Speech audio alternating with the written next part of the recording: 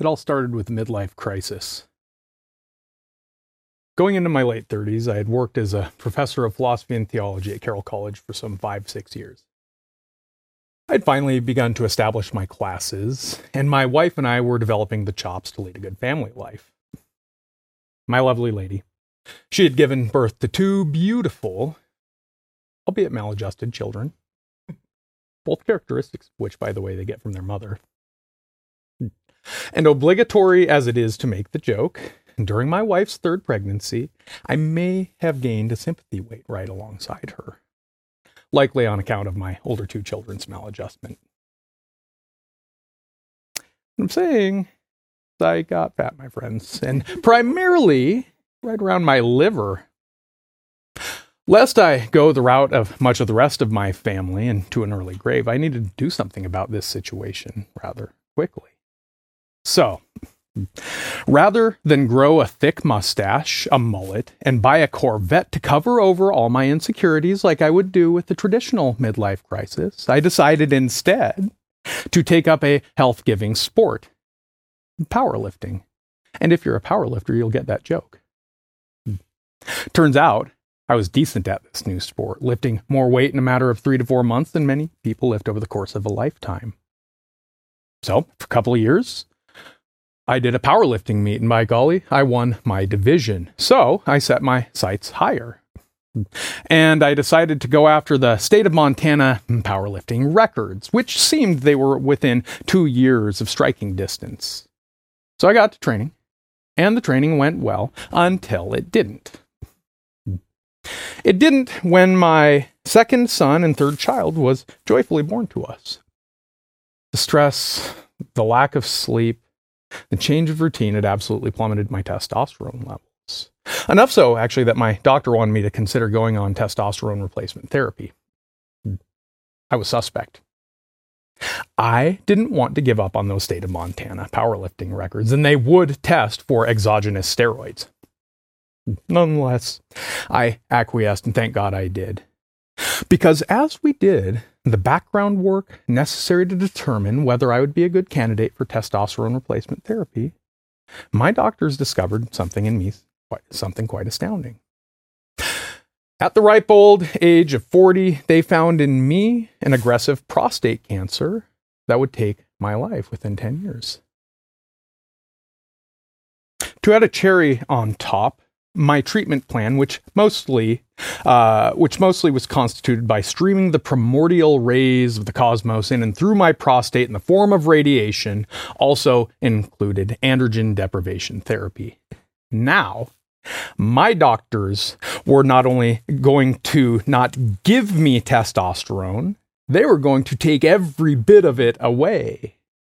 And with this critical hormone's loss, I would have to give up on some substantive personal strength goals for the sake of life and family. Well worth the trade. Because you see, you just don't get as strong without testosterone, which is why so many athletes seek it exogenously in the first place. Strength. A rote and physical definition of strength comes rather easily.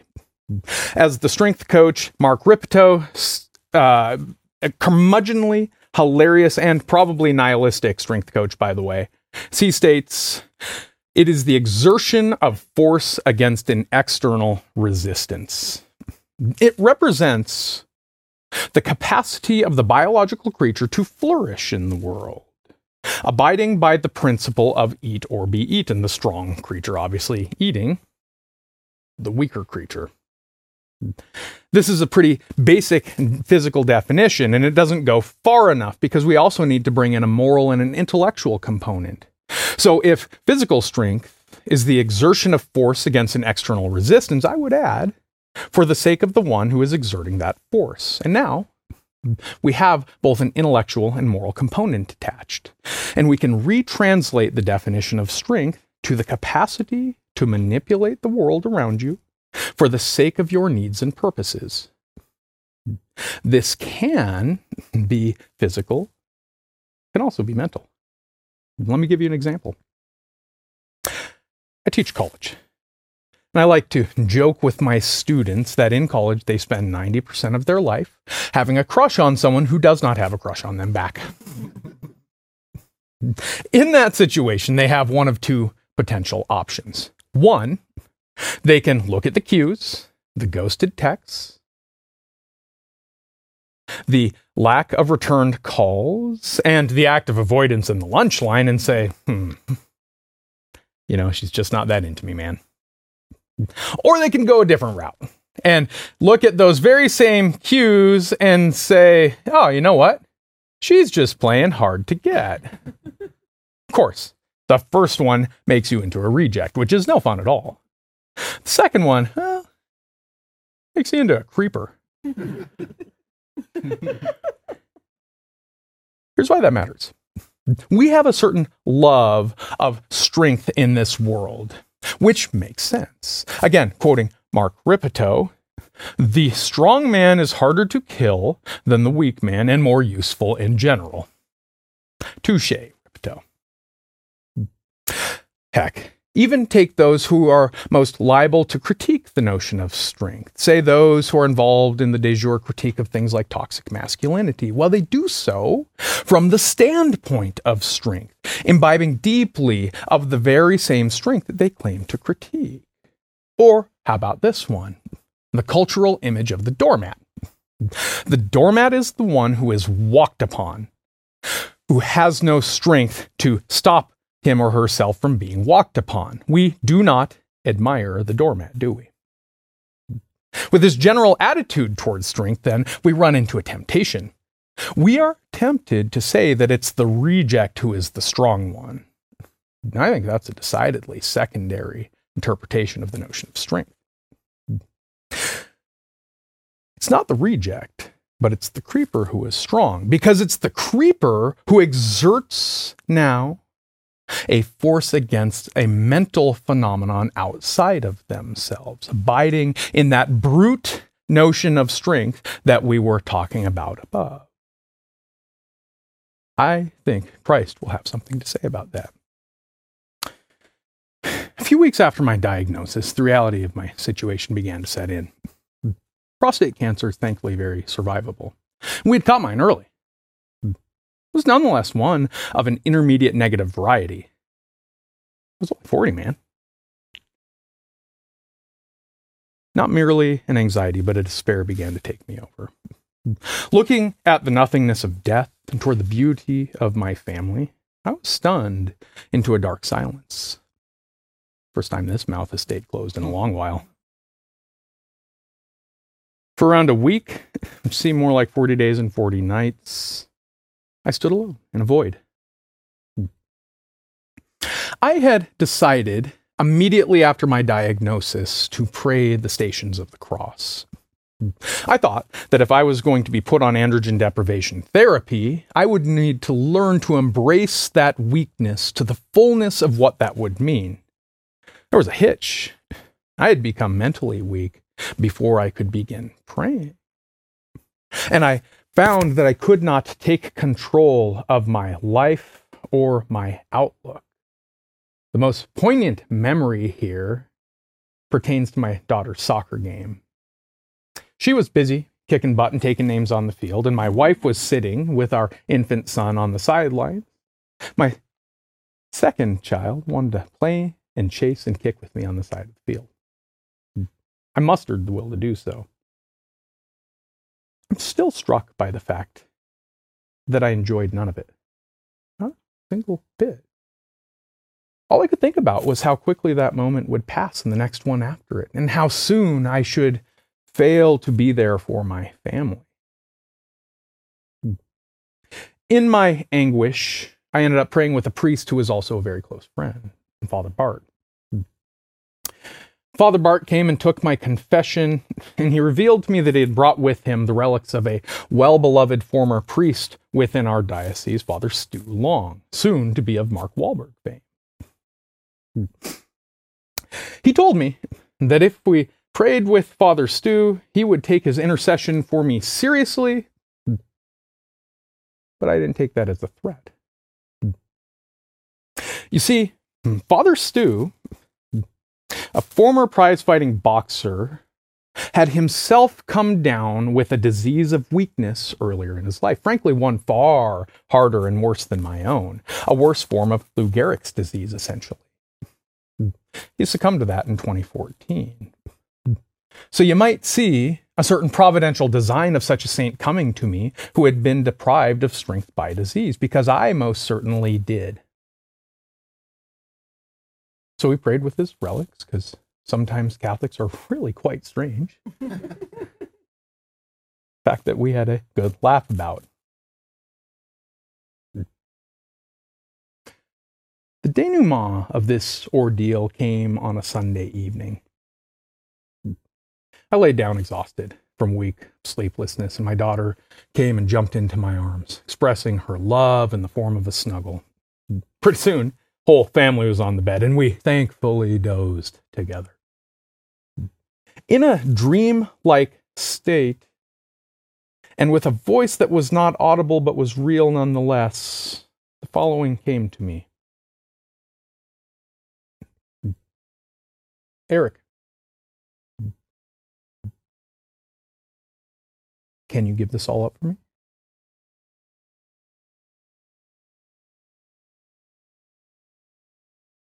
Eric, are you willing?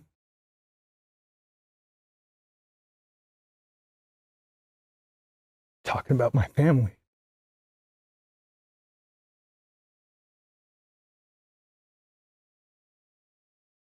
My beautiful wife. My 3 hilarious and energetic children.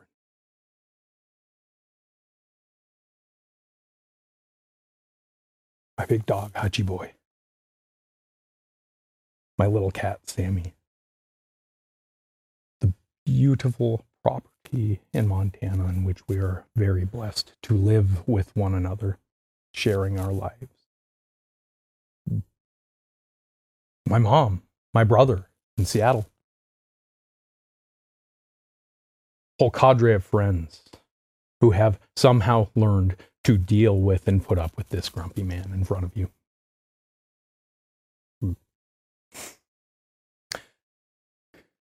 My only answer, which was not fully my own, simply yes. For which I awoke and ate a huge steak. I'd come to peace. Reflecting on Father Stu and his intercession for me, and on the week leading up to what I will call my participatory fiat, seemed to me that God had granted me a very difficult grace. I'd been granted something of a mystical union with Christ, but not one of the celebration at the wedding of Canaan, nor one of the glories of the resurrection. No, I was granted a union with the terror, and humility, and weakness of that Garden of Gethsemane. The place in which Christ's fully human will becomes a yes to the divine will, becoming that new Adam through whom we are saved. So did I, and may we find ourselves in Christ's weakness, which does not take upon itself the tenor of the creeper, but of the reject. Throughout my treatment, I engaged in several important activities. I continued to pray the Stations of the Cross, and I took up praying the Rosary. Sort of spiritual weightlifting, if you will. But I also continued to actually lift during all my treatments, and I engaged in the joyful, albeit a little bit dangerous sport, Brazilian Jiu-Jitsu. It was a blast. But my midlife crisis did not come to an end until I opened a small strength and conditioning gym attached to the jiu-jitsu joint at which I train, called, obviously, Dad Bod Strength and Conditioning. I train teens who want to get better at their sports, go hit higher jumps or get people on the mats, but I also train middle-aged men and women mostly, who simply want to be able to get off the toilet in 20 years. Still, the real goal of Dad Bod is to pursue somehow in ways that I cannot yet discern the gift of weakness that Christ offered to me that day. Yes, the real goal of Dad Bod's strength reveals itself in a proper understanding of weakness for all who happen through my doors, which is not bound up with the maxim, eat or be eaten, but rather with the commandment to take and eat. This is my body. Thus, as my strength and vigor return, and I become tempted to ignore the gift of weakness offered to me, absconding back into my usual ways, Gethsemane continues to call me elsewhere. It beckons me to offer to myself to others in humility, to give up control of my world, and to share these gifts to all who come through Dad Bod's doors. Thank you.